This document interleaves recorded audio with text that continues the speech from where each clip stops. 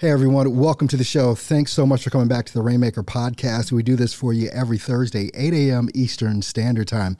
We bring you some great folks in the industry, some heavy hitters, and today it's exactly the same, but we've got a great one for you today. David Duford is with us.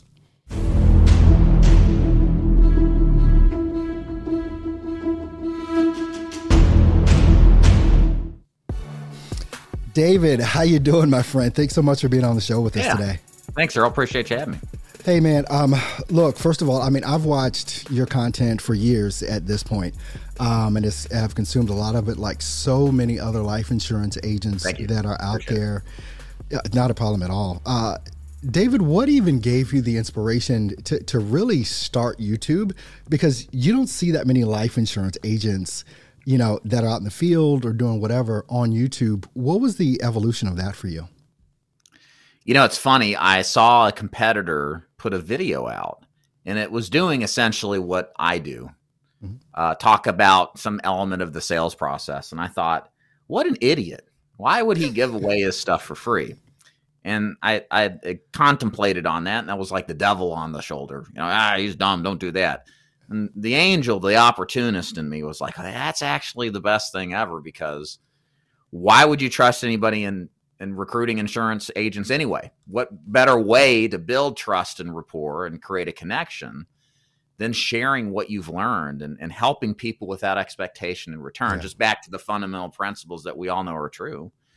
And so that kind of inspired me to get to the point where I'm going to be doing some content, helping people. And I know long-term, if I just stick to that fundamental principle, that, you'll receive something back, and it's absolutely worked. Yeah, definitely. What were you doing before the whole insurance thing? And what was that transition like for you, going from what you were doing before to getting into life insurance, and why? Yeah. I come from a family of entrepreneurial people. The last thing I ever wanted was a job. And prior to insurance sales, I was a personal trainer. I had a gym in the basement. I was across the street from a psych ward. And there was a vegan restaurant above me. It was great times. I was young, making a little bit of money. Good for a 20-year-old man. And then the Great Recession hit. You remember that, right, Earl? Oh yeah, I was around. Real estate. I wasn't around for the first one, but yeah, not that one. The other one, 10 years ago. Yeah, that hit me bad. It took about a year or two, but I watched as I had no control over my clientele and losing them, and out the door they went, and I got desperate. And what do desperate people do? They sell insurance. So I ended up in final expense doing research, and really liked it. I could be an entrepreneur still, run my own business. It didn't seem that complex. I just had to go out and work. I could do that, So that's kind of what drew me to insurance. I didn't want to work for anybody. I wanted to have a business, and I got desperate. Wow. One of the things that I've been trying to convey to so many different life insurance agents over the past couple of years now is actually about starting a YouTube channel, not to maybe coach, or maybe not even to recruit, but just to inform potential clients. Have you ever had those types of discussions with agents to potentially do something like that and take advantage of social in that manner? Yeah. It's not a strategy we teach, but I would argue there is an opportunity out there even today. How you go about it has probably changed since the advent of YouTube. Strategically, it's more competitive because there's more, things on YouTube and other media that's vying for attention. So you have to be a little more creative in how you get the message out. But yeah, I think it's relatively untapped. The question becomes, well, how do you go about doing it in a way to get attention and eyeballs? And that's kind of where and I can talk on that and give you some ideas and opinions on that. But, so here's the thing. I think if you go out there and start creating content on YouTube where it's like, what's the best life insurance plan?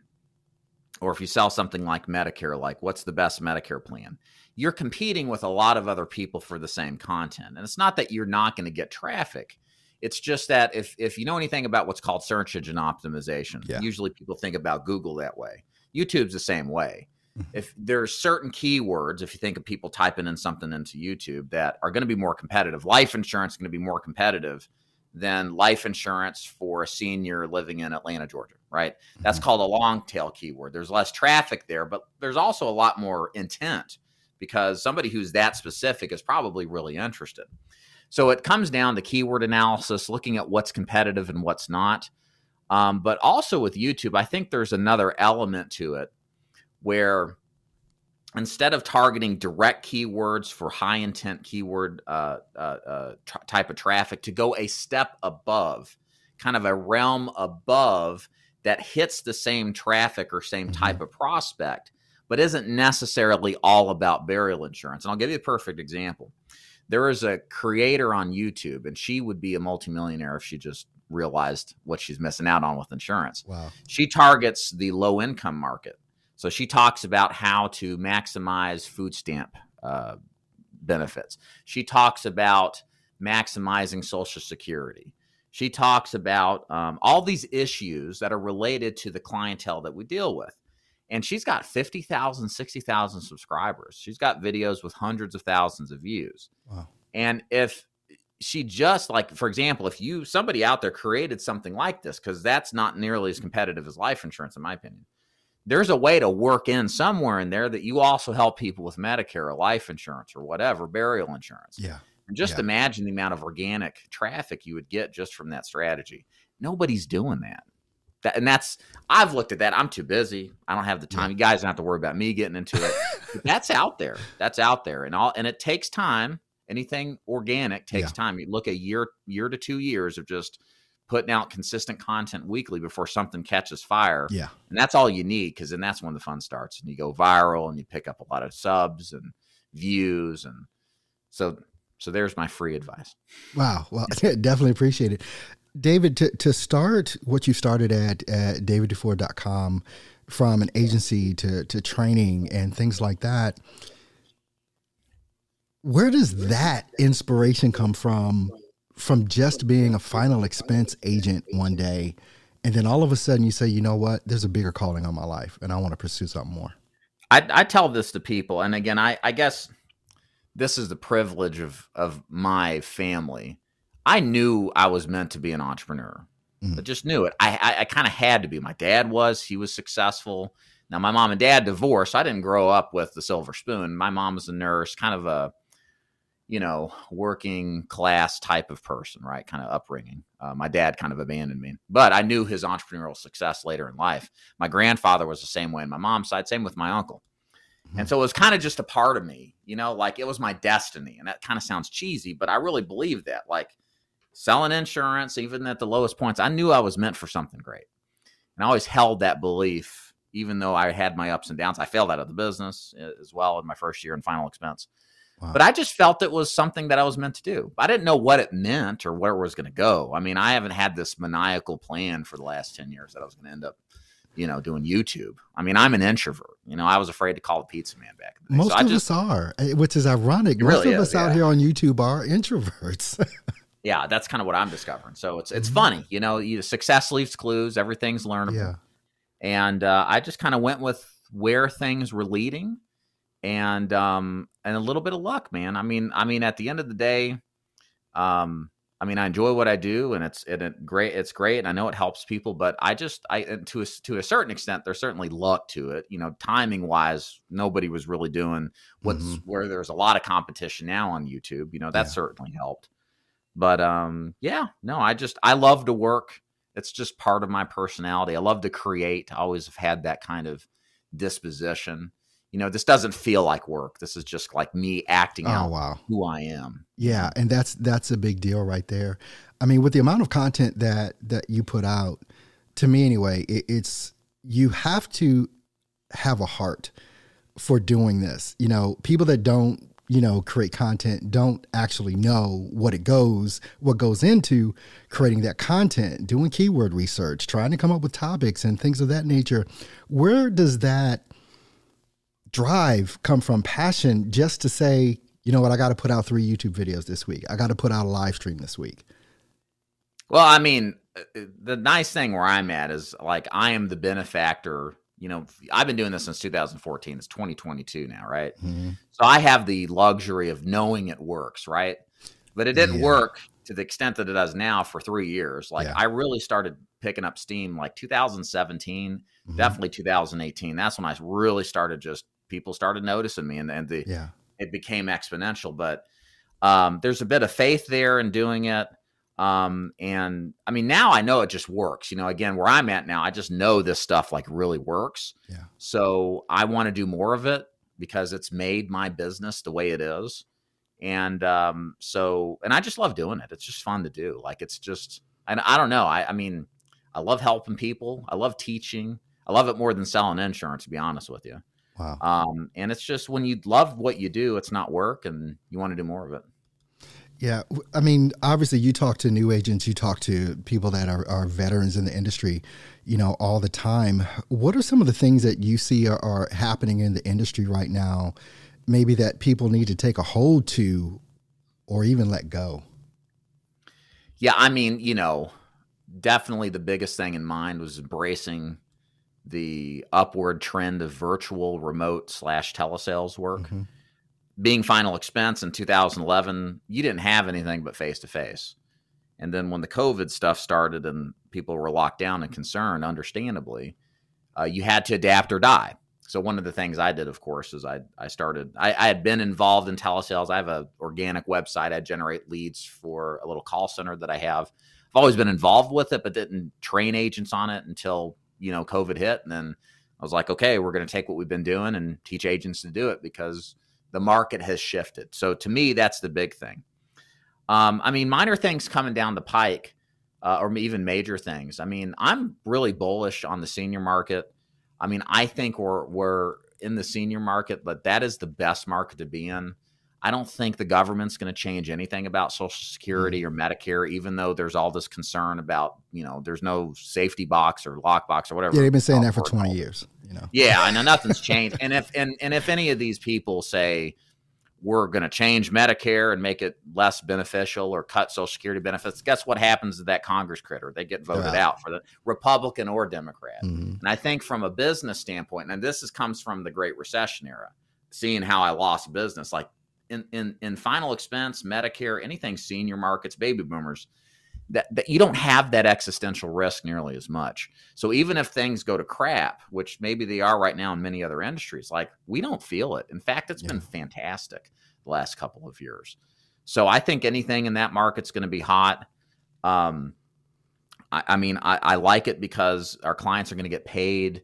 They get a guaranteed check. That's very high odds chance it's going to change. And if it does, I'm going to be in my bunker, and like civil war is going to be starting. You know what I mean? Like things are going to be real bad if that changes. So that's what you want in a business, guys. And that's kind of why I'm excited to be in this particular element of it. When it comes down to the new agents that are out there, especially the ones that you're seeing all the time that are coming through your agency, we have a tendency to talk about what it takes to be successful in this industry, and we talk about that a lot. You've been in this for a while. What are some key indicators for you and maybe someone looking at themselves personally that does have some emotional, EQ? What are some of the things that is an indicator this person doesn't have it? Doesn't have it? Mm-hmm. Oh, man, that's a good question. That's a different one, right? So usually it's like, what does it take to be successful? Yeah. What does it take to be a failure? I don't know. It's probably is going to, just like it is with success. It's the it's the opposite. It's the bad mindset. It's the negativity. It's the kind of disposition of, the glass is half empty, like if you come into a performance-based business like this, where even the successful agents hear no more than they're going to hear yes, you may not be ready for this business. Other things I think that are really important. I mean, for my agency, we teach agents to buy leads or self-generate leads. We're not doing the, sell all your friends and family kind of thing. Mm-hmm. And so for us, if you don't have the money to invest in your business, this is, an R stance. It's not a good fit. Yeah. So, every business has costs of doing business. Our business is no different. If you come into this on a Hail Mary without being financially prepared, the odds are against you, so you need to be set up financially to at least be able to buy leads for long enough to run appointments and make profits so you can reinvest. You know, it's one of those things where, I mean, most everyone that has ever gotten into the life insurance industry has been recruited, you know, in some way, shape, or form. And it's always been spun from a perspective of it's the only business you can start with no money. Which, you know, 10 days in, you realize that's really not true, right? You know, for, you know, the 23-year-old kid that's out there that's, you know, about to take his test next week or whatever, and you know, what should he be prepared or she be prepared for from a financial perspective just to get going, in your opinion? What should that look like? Well, if we're dealing with a purchased lead-based business, I should clarify. Mm-hmm. What I teach agents in final expense and Medicare is you need about $2,000 to $3,000 a month. Now, you don't need that all up front. This is full-time, by the way. Part-time less, maybe $1,500 to $2,000. And this is monthly expectation to spend, not all up front, but willingness to spend this month to month. So that's what I guide them on. I think that's what you need as a bare minimum, whether you're part-time or full-time, in order to get started. And if you don't got it, there's nothing wrong with starting part-time or hustling to pick up a part-time job. Like, guys, everybody's hiring out there. There's nobody wants jobs these days. That is so you can true. You can go work and, you know, sacrifice, pay the price a little bit, save up some money, and do it the right way. So again, you got to look at different ways to make it work. And if you don't have the money, this business isn't going anywhere. Like, we're at the, I think, Earl, we're at the tail beginning of what this is going to be. You know, this isn't the end of the trend. Yeah. This is the beginning, especially if you're in the senior market. So I'm more about, like, you got to think about this. You may never get a second chance at this business. Yeah. I'm lucky. I failed out. I hated final expense when I failed. And I had thankfully, thank God, I had a second chance and it worked. But most people don't get second chances. And the way that you make the first chance work and you have the business and you stay in the business permanently is one way. Is there's, of course, the mindset stuff, but also the cash flow, the bankroll. And if you got to take the time to get it right, it's worth it. I'm telling you, it's worth it. And I can tell you this, being on the other side of this, that it's absolutely worth the sacrifice and pain on the short-term level to be financially ready to do this business, to give it your best shot. Awesome. Well, David, I know everyone can reach you at davidduford.com. How else are they able to reach out to you? Or if someone wants to connect with you, how would you like them to do that? Yeah, thank you. Probably the best way is go to YouTube and just put David Duford into the search box and then go down the black hole of all my videos. And then wherever you end up, hopefully you and I will talk sometime soon. Awesome, man. Well, I mean, you see the spelling of his name right there on screen, David Duford. Man, thank you so much for being here with me today. I definitely appreciate your time, my friend. Thanks for being with us. Thanks, Earl. Appreciate it.